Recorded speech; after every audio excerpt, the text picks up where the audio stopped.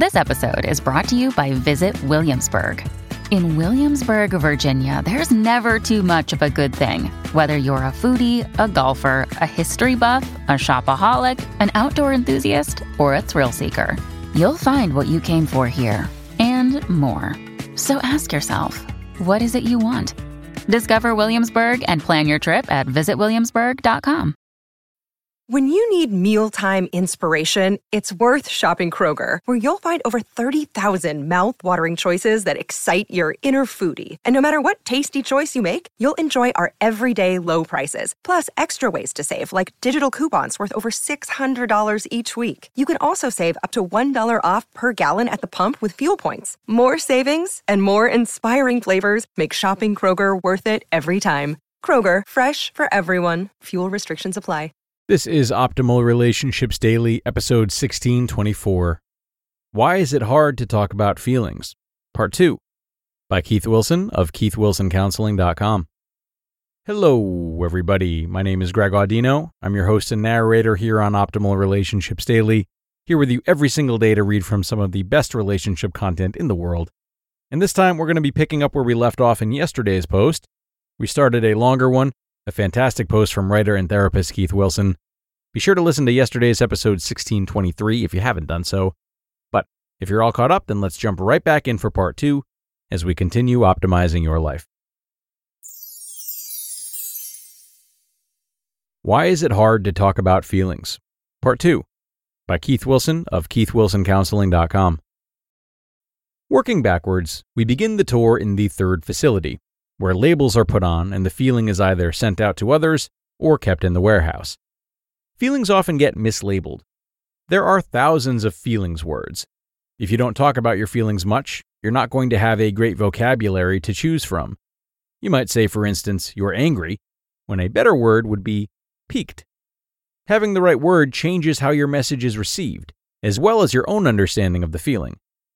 Here we encounter a problem inherent in using words. If you don't know what a word means, you can look it up in a dictionary, but all you'll find there are other words. Look them up, and what do you get? Still, more words. There is never a point where you get to the actual thing in itself. That is to say that no matter what word you choose as your label, angry or piqued, it will never completely capture the feeling as you experienced it. For that, we need to go to the second facility. As inadequate as words are, it's harder to understand things without them, and impossible to talk about them.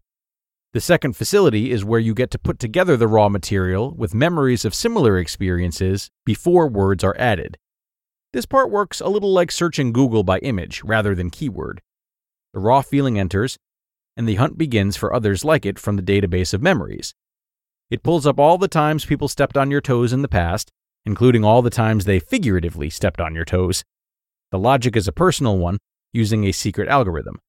In this logic, you are the center of the universe, and everything's happened for, or to, or because of you.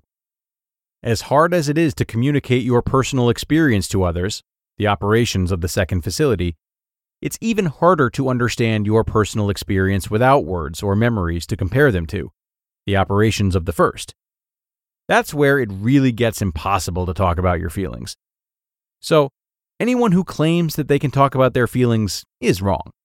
There's always a point beyond which they can't, because feelings originate in that place beyond words and personal understanding.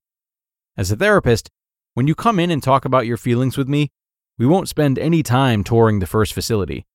The only way to do so might be for you to stomp on my toes and for me to stomp on yours, just to recreate what it was like. I'm not sure we would gain much, so we won't go there. We would spend most of our time touring the second facility, questioning the reason you associated this guy stepping on your toes with the bullies of the past. You probably didn't realize that you made that connection. Yet, that connection powerfully determined how you responded to it. That wasn't the only connection possible. You could have just as easily concluded that the man was an oaf, not a jerk, because he wasn't looking where he was going. Any other perceptive third party can help because they don't have the same associations as you.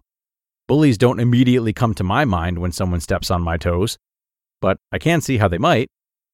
For me to help, you have to be willing to not only proclaim your feelings, but also analyze them to death and have me call your conclusions into question. That can be hard depending on your associations. here we have another incident that gets processed into a feeling. Someone comes by and says you should talk about your feelings. That bit of raw material gets processed by comparing it to incidents that, by your personal logic, you associate with other incidents that you believe are like it. What comes to your mind when someone says you should talk about your feelings? I'll tell you what comes to many people's minds. They bristle whenever they hear the word should, and wonder how that person thinks that they have the authority to tell them what to do. Use the word should with them, and they may rebelliously defy you. The next thing they think is, this person is not only telling me what to do, it's like he wants to see me naked. Not so we can do fun things we must be naked to do, but so he can see me naked and take note of all my flaws. If they make those associations, they won't be able to talk about their feelings without humiliating themselves in the process. So, here we have another reason why it's hard to talk about feelings. There were the simple ones, the complex one, and now a shadowy one, hidden in the recesses of the subconscious. It's hard to talk about feelings if you associate talking about feelings with being humiliated or anything else equally undesirable. Fortunately, few people have trouble talking about their feelings with a therapist once they are satisfied that the therapist will act professionally. You wouldn't go to the dentist and refuse to let her put her fingers in your mouth. You wouldn't see your accountant and not let him know how much you make. You wouldn't go to the doctor and not take your clothes off so she can perform an exam. So, few people see a therapist without talking about their feelings. Sometimes the reason it's hard to talk about your feelings is because you haven't found the right person to talk to. But keep looking. I think it's worth it. Being able to talk about your feelings helps you understand them and use them properly. You just listened to part 2 of the post titled, Why Is It Hard to Talk About Feelings?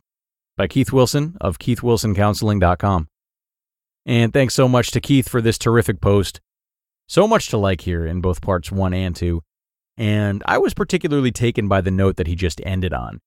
Maybe you haven't found the right person to talk to. So this is interesting, and something to consider from a few angles. On the one hand, there is a lot to be said about people providing us with a sense of safety and curiosity, reinforcing us when we express our feelings. On the other hand, we mustn't shame ourselves for not being able to do that. And we also have to lead the charge ourselves sometimes.